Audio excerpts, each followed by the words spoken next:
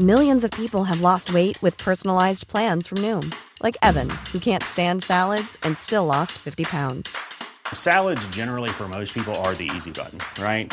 For me, that wasn't an option. I never really was a salad guy. That's just not who I am. But Noom worked for me. Get your personalized plan today at Noom.com. Real Noom user compensated to provide their story. In 4 weeks, the typical Noom user can expect to lose 1 to 2 pounds per week. Individual results may vary. Hey, I'm Ryan Reynolds. Recently, I asked Mint Mobile's legal team if big wireless companies are allowed to raise prices due to inflation. They said yes. And then when I asked if raising prices technically violates those onerous 2-year contracts, they said, "What the f*** are you talking about, you insane Hollywood ass?" So to recap, we're cutting the price of Mint Unlimited from $30 a month to just $15 a month. Give it a try at mintmobile.com/switch. $45 up front for 3 months plus taxes and fees. Promo rate for new customers for limited time. Unlimited more than 40 gigabytes per month. Slows full terms at mintmobile.com. Theoretically, Douglas Garland would be 129 years old before he can apply for parole. He'll serve his sentences for the murders of Alvin and Kathy Lickness and Nathan O'Brien, one after the other. Justice David Gates called Garland's crimes a case of cunning, cruel abduction, torture, and murder. It's been pivotal, it's been brutal, it's been difficult. I think people are going to feel some sense of relief in the outcome now, but it's a story that's going to stick with Calgarians for a long time yet.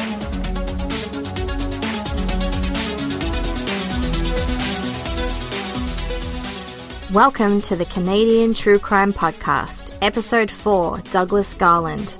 This is Christy. This podcast contains coarse language, adult themes, and content of a violent and disturbing nature. Listener discretion is advised.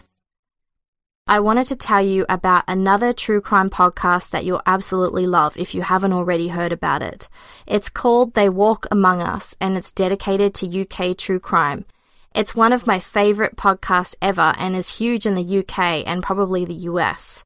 But I was randomly looking at my podcast category in iTunes Canada and discovered that my podcast rates a bit higher than theirs, which was a huge surprise to me. So maybe there's a bunch of Canadian listeners who haven't really discovered it yet. So if you haven't listened to it, make sure you check it out. It's called They Walk Among Us. I'll post a link to the Canadian True Crime Facebook page. Speaking of social media, I'm now on Twitter. If you are too and wanted to follow me, it's at CanadianTCPod.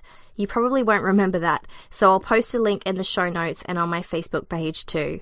And as per last time, I'll do my thank yous after the episode.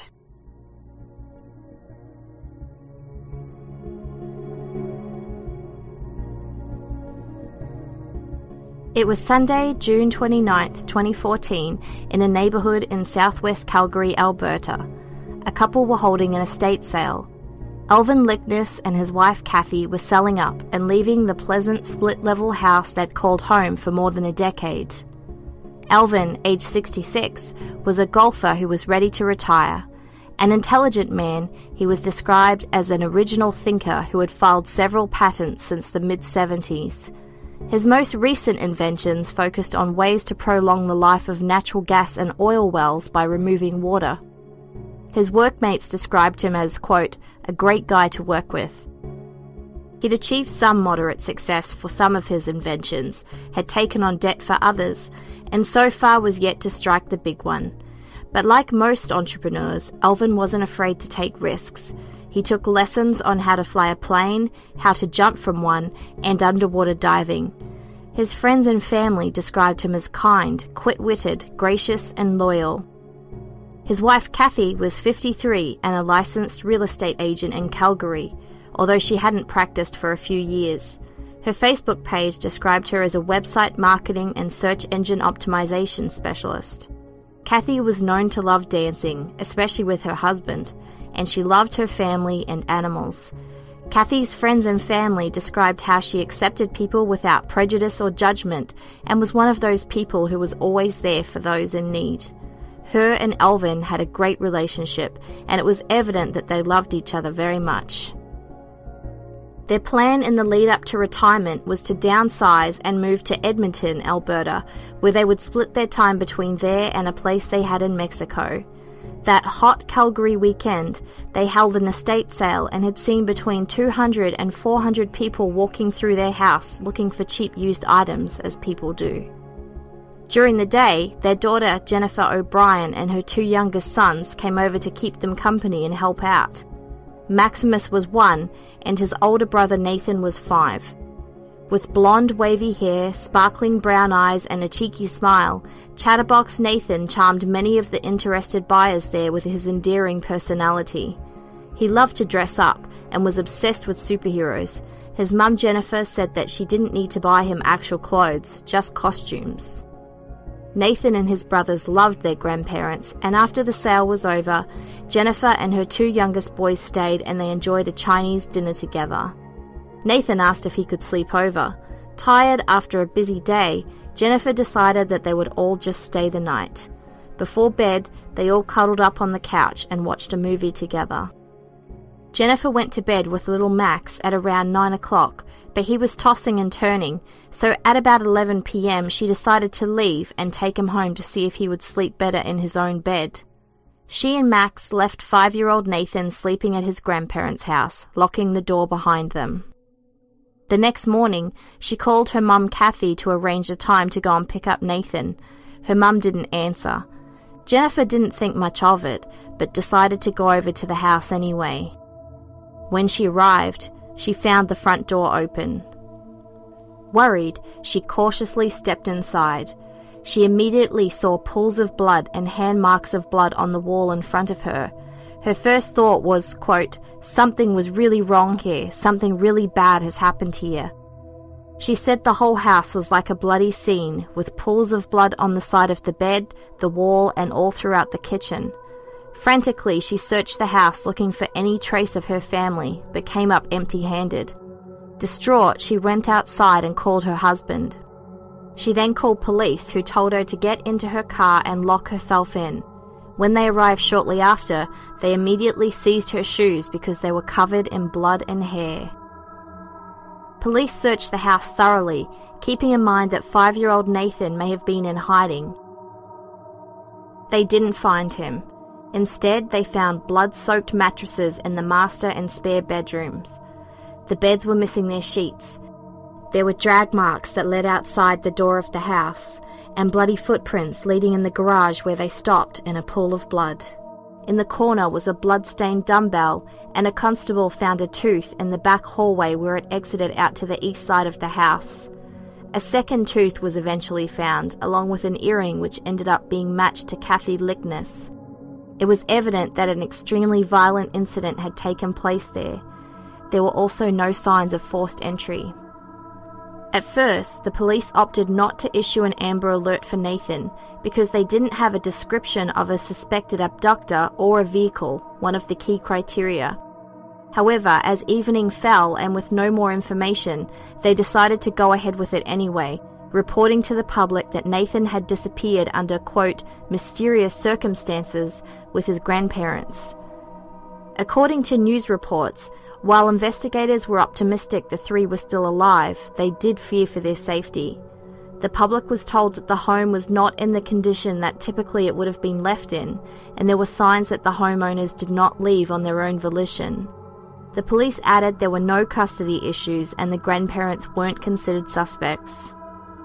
The search then expanded to include 250 to 300 officers from every investigative department of the Calgary Police Service. Many of them returned to the house the next day to continue looking for evidence. As part of this search, they canvassed the neighbourhood, conducted a grid search, and interviewed family members and associates, placing special attention on anyone who may have attended the estate sale. It was an all-hands-on-deck operation with round-the-clock investigation. By the end of the first day, they had compiled a list of 6 people of interest, including a local sex offender, a man who had shot Alvin Lickness's daughter years before, a former house guest of the Licknesses, and 3 disgruntled former employees of Alan Lickness. Over the coming days, investigators were assigned to interview each person, and one by one they were all eliminated as possible suspects, except for one, Douglas Garland, who will come into the story later. The day after the disappearances, Nathan's parents, Jennifer and Rod O'Brien, also the daughter and son-in-law of Alvin and Kathy Lickness, made an emotional public appeal for Nathan's safe return. Rod was choking back tears as he spoke, and Jennifer stood next to him with her hand on his shoulder, looking stoic. It was evident that they were both emotionally spent and exhausted. Firstly, Nathan's father Rod spoke directly to Nathan, telling him how much they loved him, quote, to every star and back, and described Nathan as their superhero, and said that they were going to bring him home very soon. Then he asked whoever has Nathan to find it in their hearts to drop him off so that he can be rescued and reunited with his brothers and his family. Lastly, Nathan's mother Jennifer reiterated how much they loved him and told him they can't be with him right now, but he was with the next best people to take care of him, his grandparents. Behind the scenes, the police were working with tips, talking to those who attended the estate sale, continuing to canvass the area and working on getting CCTV and home security footage. They were able to gather and personally review up to 60 videos retrieved from businesses and homes in the neighborhood, with one nearby residence having 6 cameras. Video surveillance showed a vehicle and a shadowy figure on the street near the Lickness home just after 3 a.m. on the night of the sleepover. The older model green Ford F-150 truck circled the Lickness house and stopped. 2 hours later, the truck was found on CCTV footage on a nearby roadway. It was easy to identify the vehicle because it had a cargo light on that illuminated the truck bed. But this time, there was something different in the truck bed, something large and white. Further video showed the truck on a major route heading north through Calgary, and 2 hours later, video picked it up again, and this time the large white object was gone. Police released images of a green Ford pickup truck to the public and said they believe the unidentified driver may have some information. Prior to this, the public didn't really know much about the crime. It was all a bit of a mystery. At this time, the police also released information saying that a violent incident took place at the Lickness home. Alvin Lickness had an adult son, Alan Lickness, who was in a relationship with a lady called Patty Garland. Patty saw the notice about the truck and thought it was similar to that of her older brother, Douglas Garland. She contacted the police and gave them a picture of her brother's truck. Patty had been estranged from her brother for over a year.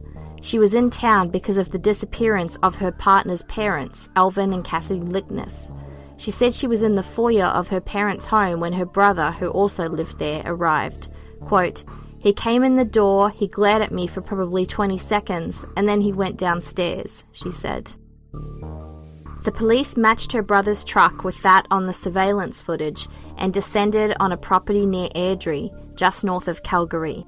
They recovered the green truck and took Douglas Garland in for questioning, releasing the brief details through the media, referring to him as, quote, "a person of interest." Straight away, the media went into a frenzy trying to figure out just who Douglas Garland was and how he was connected. They dug up court records and found that Garland had a criminal past involving drugs and identity theft, and Calgary police confirmed that his sister was in a relationship with a member of the Lickness family. A police spokesman said that sightings of the 3 missing people had been reported across Canada, and police still hoped they would be found alive. The Amber Alert still remained in place. The next day, police began an extensive search of Douglas Garland's acreage residence where he lived with his parents. They also asked property owners nearby to search their acreages for anything that appeared out of place. They scoured several fields nearby with dogs, sent divers into a pond, and spent days searching 3 local landfills. The media continued to dig up more information on Douglas Garland's past, but as yet nothing came up to link him to the disappearance of Alvin and Kathy Lickness and their grandson Nathan. 10 days after the disappearance, police said they were probing business dealings in the Lickness family as part of their investigation, but didn't provide any further information. And later that day, about 500 people attended a candlelight vigil at a community centre near the Lickness home. The following day, July 11, 2014, Douglas Garland appeared in court on identity theft charges unrelated to the missing persons case. At the end of his bail hearing, he was released, but with a number of conditions. The first was that he needed to provide a new address for where he was staying, since the search was still ongoing at his farm. Also, he was to return to court on the Friday. He was still listed as a person of interest in the missing people case. On July 14th, 2 weeks after the disappearance of the three, police said that 2 charges of first-degree murder and 1 charge of second-degree murder were pending in the case. The body still hadn't been found. They didn't immediately identify the suspect because charges hadn't been laid yet. The media contacted Jan Holmgren, Mount Royal University criminology professor, to comment on the situation. She said that given what was known about the scene of the disappearance, at the 2-week mark, police would have to make an inference about the fate of the missing people. Quote, "We know that people can only go on without so much amount of blood. Based on that evidence, they would have been able to say that if those people didn't receive that urgent medical care, somebody died." Holmgren went on to speculate about the difference in charges, 2 first-degree and 1 second-degree. Quote, "They have evidence an individual went to the house for the purposes of committing that crime. For the second-degree murder charge, the individual might not have known there was a little boy in this house and didn't have the premeditated component to have planned that murder. But in the commission of committing the alleged planned crimes, the person is presumed to have also murdered the little boy. As for the absence of bodies, though such cases are unusual, it doesn't preclude a murder charge in Canada." Retired Toronto homicide detective Dave Perry said that a prosecution can still build a solid case. Quote, "It's not really about not having a body, it's about how much evidence they have without a body." Later that day, it was announced that it was in fact Douglas Garland that was charged with the crimes, and the Amber Alert was lifted.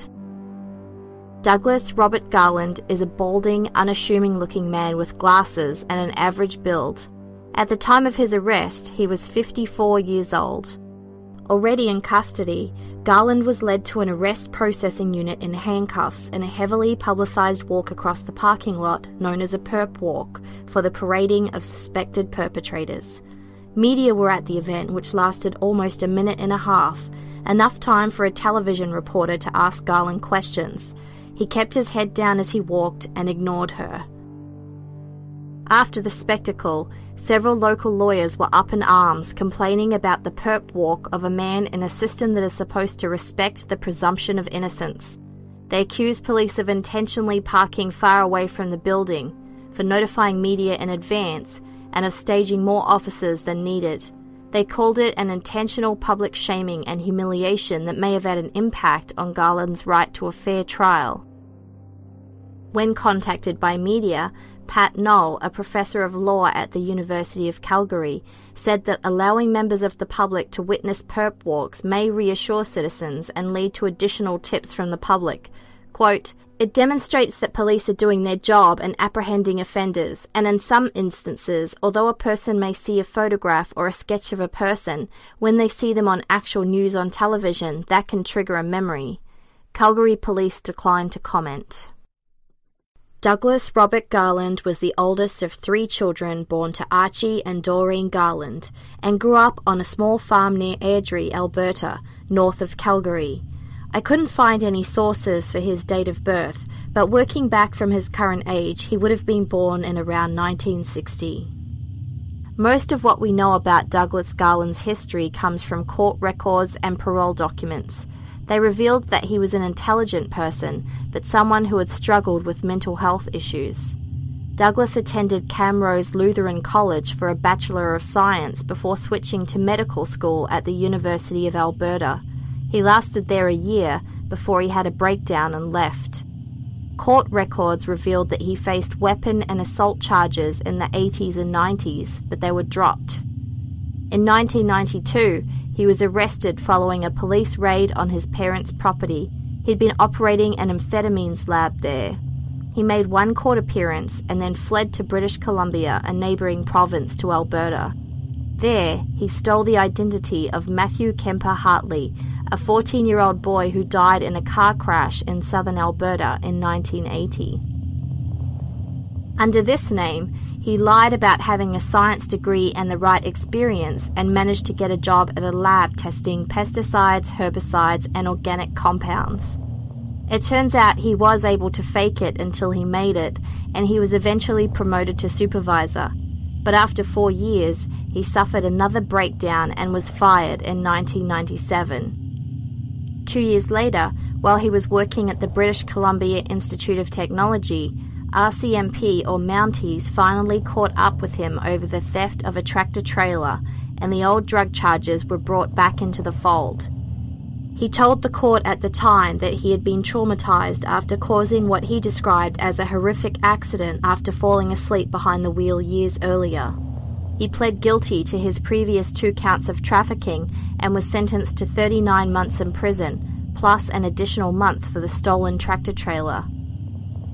The Parole Board of Canada granted him accelerated release after only 6 months, but ordered a psychologist and psychiatrist to closely monitor him afterwards. His mental health played a role in the crimes, the board said, but a psychologist determined that Garland had, quote, little violence potential to others. The Canada Revenue Agency then went after Garland for employment insurance benefits he claimed after losing his laboratory job, arguing he'd been using a fake name and fake social insurance number, so wasn't entitled to the benefits. Acting as his own lawyer, Douglas took the agency to court in 2005 and actually won his case, with the judge saying that despite the fraud, Garland had performed his duties well at the laboratory position and deserved the government payments. The judge went on to describe Douglas as an intelligent but troubled man who, quote, acknowledged that he made some not very well thought out decisions. Douglas's mother, Doreen, said later that he had no friends and seemed troubled. Court records also state he suffers from attention deficit disorder.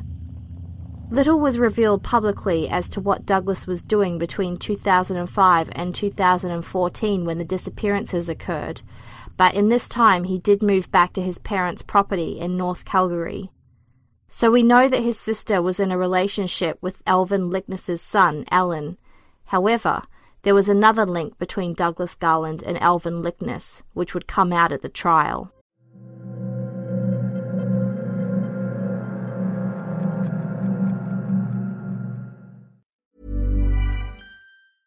A lot can happen in 3 years, like a chatbot may be your new best friend. But what won't change? Needing health insurance. United Healthcare Tri-Term Medical Plans, underwritten by Golden Rule Insurance Company, offer flexible, budget-friendly coverage that lasts nearly 3 years in some states. Learn more at uh1.com.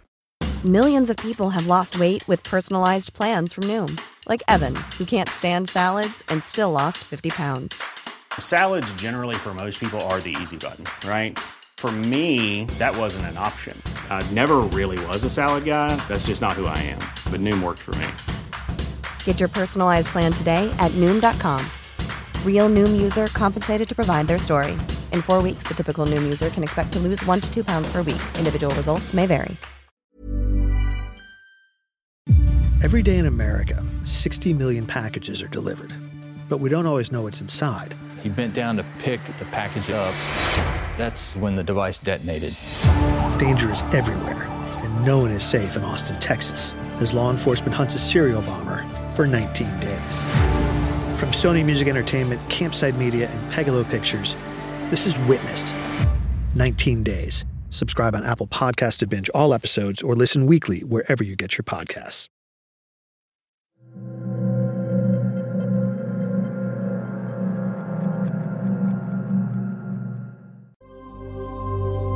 On Tuesday, July 15th, the day after Douglas Garland was arrested, hundreds of green balloons were released into the sky across Calgary in honor of missing 5-year-old Nathan and his grandparents, Alvin and Kathy. Relatives, friends, and community members gathered at a park across the street from the O'Brien home to release the balloons, a tribute that was repeated in communities across the province of Alberta. Nathan's mother and father, Rod and Jennifer O'Brien, wept and held each other and their eldest son Luke as they watched the balloons fly away. They had to accept that their middle son Nathan and Jennifer's parents were not coming back. On October the 28th, 2014, 4 months later, the family announced a foundation in Nathan's name to help benefit children. 9 months after the disappearances, an aerial photographer was randomly looking through his photos when he saw something ominous. He looked up the location and time and worked out they were taken while he was flying over the Garland property.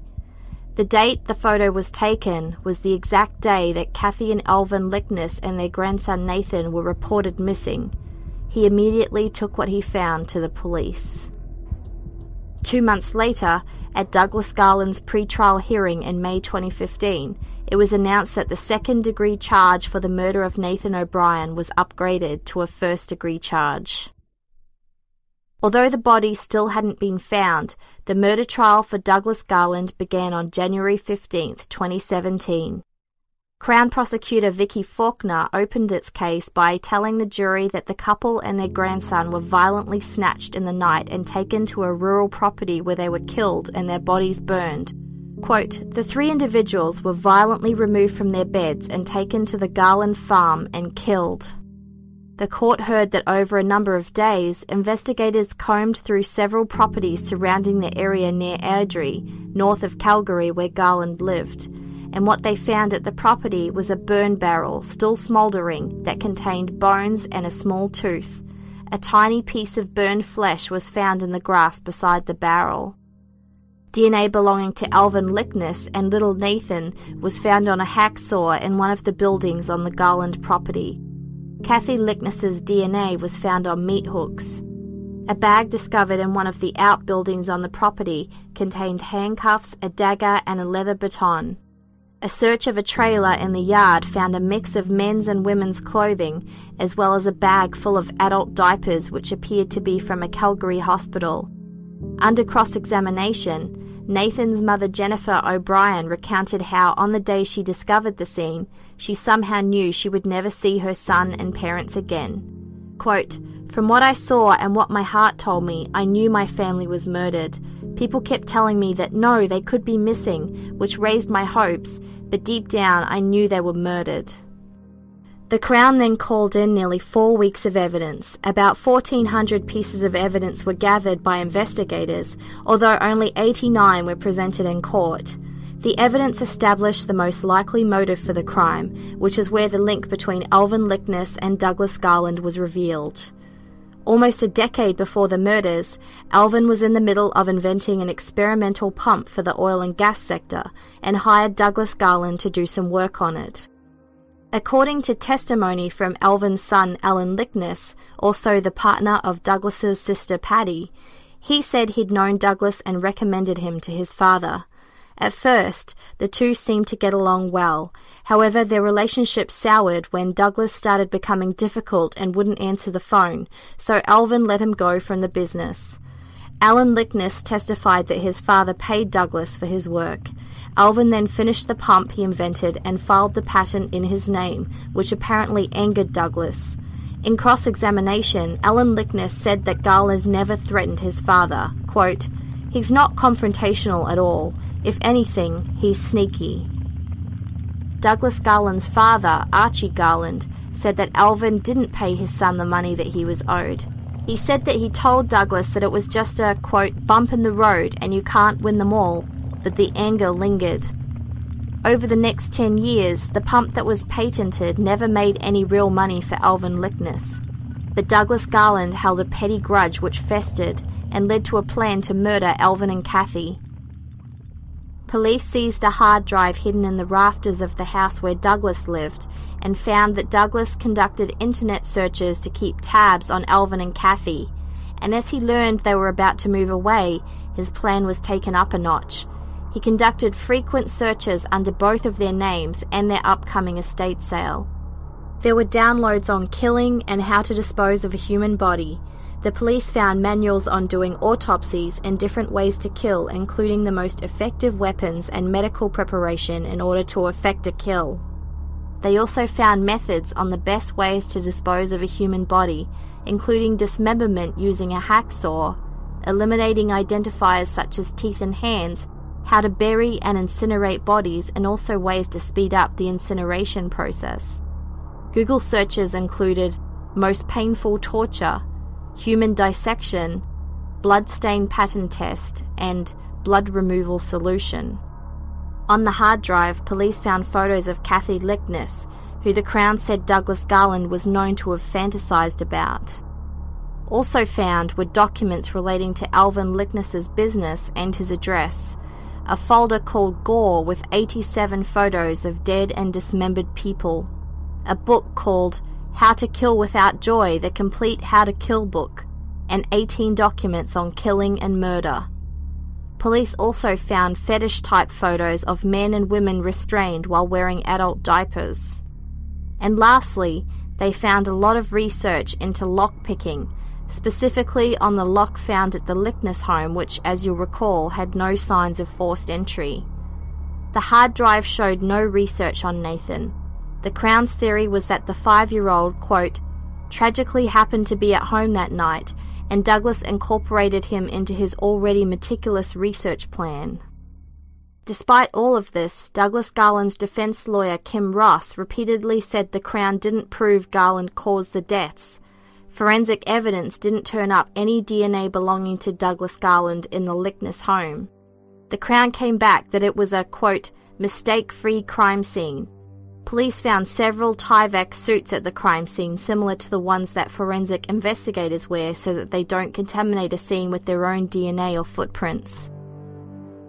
The Crown brought up that they found rubber boots at the Garland house, with DNA from all 3 victims found on the boots, along with Douglas's DNA. Also, the fact that there was DNA evidence from all 3 victims found on the Garland farm. Alberta's chief medical examiner, Dr. Elizabeth Brooks Lim, told the court that they found human bone fragments in the ash from the burning barrel at Douglas's house. She said they'd been burned for a significant amount of time and were very charred.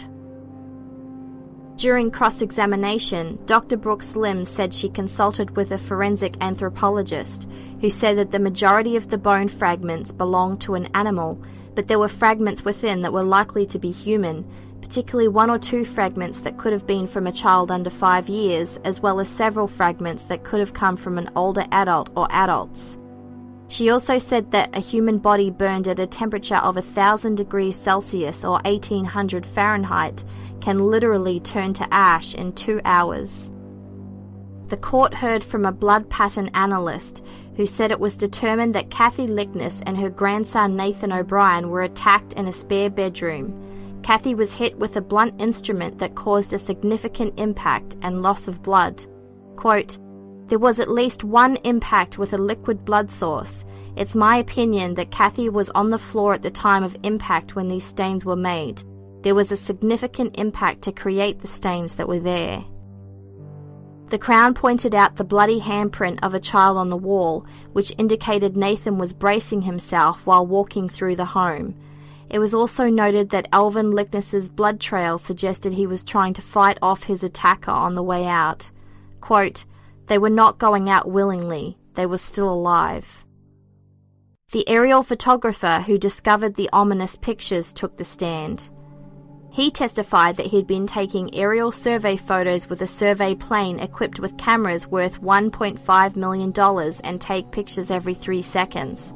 He just happened to be flying over the Garland farm the day that Alvin, Kathy, and Nathan were reported missing, a fact that was described as dumb luck. The court showed the pictures to the jury, several of whom were visibly shocked. It showed the bodies of 2 adults and a child from a distance. The bodies of the 2 adults appeared naked except for some white material, which the Crown indicated were adult diapers. The body of the child was much less clear because of its size. The bodies were lying in the grass next to a burning barrel that was giving off smoke, and there was what appeared to be a shadow of a person standing nearby. Members of the victims' families clung to each other for support in the public gallery, and Justice David Gates immediately ordered a break after the images were shown. The photographer went on to say that another series of photos of the Garland farm was taken about 26 hours later. They showed that by then the bodies were gone. In closing, prosecutor Shane Parker said, quote, Douglas Garland is all about domination. He neither forgave nor forgot. He stewed. About the aerial photos, he went on to say, quote, It was a devastating image to see the deceased in this manner. It is devastating and conclusive evidence to find Douglas Garland guilty. Parker cautioned the jury to be wary of conspiracy theories, like faking a death, a murder-suicide, or whisking away Nathan. Quote, "You can rightly conclude that all three are deceased. In fact, only fragments were found, not whole bodies. Garland did not want you to have the information the corpses would have provided." After 5 weeks, the trial drew to a close on February 16, 2017. It took the jurors just over 9 hours to reach a verdict of guilty on all 3 counts of first-degree murder. Before sentencing, the court heard the family of the victims read their victim impact statements. Nathan O'Brien's parents said the overlying feeling for years was grey and dismal. Jennifer O'Brien said that they had trouble finding joy in the simple pleasures of life, knowing she would never feel joy 100% again. She said she took comfort in the fact that he will be locked behind bars for life and that he'll never hurt a family like theirs again. Nathan's father, Rod O'Brien, said it was impossible to ever formulate any words to describe the pain and loss of what their son had to endure, or the devastation that was left behind by never being able to see their son again. He went on to describe what happens in the afterlife to those who choose evil in life, finishing his statement with, quote, "A life sentence on earth is nothing compared to what waits for you." Alvin and Kathy's son, Jeff Lickness, said he missed his mum with her unconditional love and unbiased advice, and his dad was as caring as anyone he'd ever met. He said his parents were taken from him when he needed them the most. Douglas Garland, who never showed any remorse or emotion throughout the trial, was sentenced to life without parole for 75 years until he's 129 years old. Upon sentencing, Justice David Gates said, quote, "It is difficult to conceive a more cunning, cruel, and horrific set of circumstances of assault, abduction, torture, and murder. The horror and terror you visited on these 3 innocent people extends almost beyond the boundaries of ordinary human comprehension. The circumstances defy description." He went on to describe the murders as, quote, "brutal and senseless and planned." He said there were no mitigating circumstances offered at the sentencing hearing and said that Garland offered no remorse or regret. Hours after being sentenced, Garland was sent to the Calgary Remand Centre located in the city's northwest, where he was promptly assaulted by 4 prisoners aged 18 to 34. He was taken to hospital with soft tissue injuries to his face and body and went back to the Remand Centre. On March the 6th, 2017, Douglas was transferred from the Calgary Remand Centre to Edmonton Institution, also referred to as Edmonton Max. Again, hours after arriving, he was attacked by an unconfirmed number of prisoners there. Sources confirmed he was found breathing but unresponsive in his cell at approximately 9 p.m. He was later described as being in stable condition.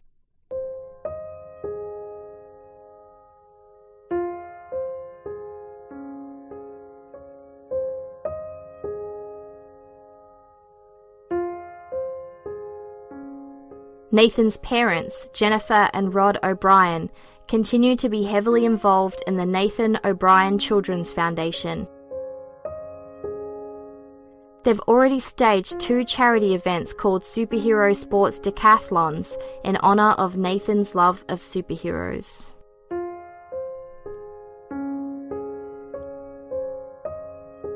Thanks for listening, and thanks also to my good friend Julie for suggesting this case to me. If you have the time, I'd love it if you could leave me a good review on iTunes or even my Facebook page. So now to the thank yous.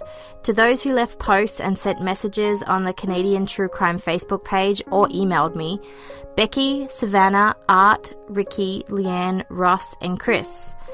Those who left a 5-star review on the Facebook page: Linda, Jessica, Cameo, Tyler, and my good friend Joanna. Thank you guys.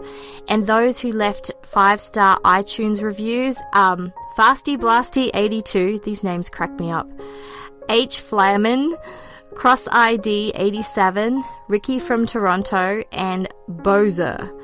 And a huge thank you to all of you people again who I've seen recommending this podcast to people. Erica, Jill, Tasky, Kylie, Cameo, and of course TJ, who recommends me constantly. Thanks, guys. I'll be back soon with another Canadian true crime story. If you have any story suggestions, please feel free to send them to me. Thanks again, and see you soon.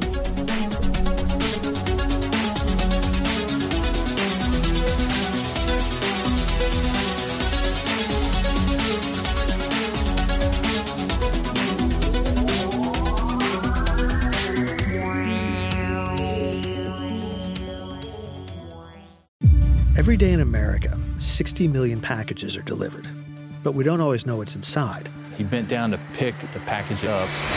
That's when the device detonated. Danger is everywhere, and no one is safe in Austin, Texas, as law enforcement hunts a serial bomber for 19 days. From Sony Music Entertainment, Campside Media, and Pegalo Pictures, this is Witnessed. 19 Days. Subscribe on Apple Podcasts to binge all episodes or listen weekly wherever you get your podcasts. Planning for your next trip? Elevate your travel style with Quince. Quince has all the jet-setting essentials you'll want for your next getaway, like European linen, premium luggage options, buttery soft Italian leather bags, and so much more. And is all priced at 50 to 80% less than similar brands. Plus, Quince only works with factories that use safe and ethical manufacturing practices. Pack your bags with high-quality essentials you'll be wearing for vacations to come with Quince. Go to quince.com/pack for free shipping and 365-day returns. Planning for your next trip? Elevate your travel style with Quince. Quince has all the jet-setting essentials you'll want for your next getaway, like European linen, premium luggage options, buttery soft Italian leather bags, and so much more. And is all priced at 50 to 80% less than similar brands. Plus, Quince only works with factories that use safe and ethical manufacturing practices. Pack your bags with high-quality essentials you'll be wearing for vacations to come with Quince. Go to quince.com/pack for free shipping and 365-day returns.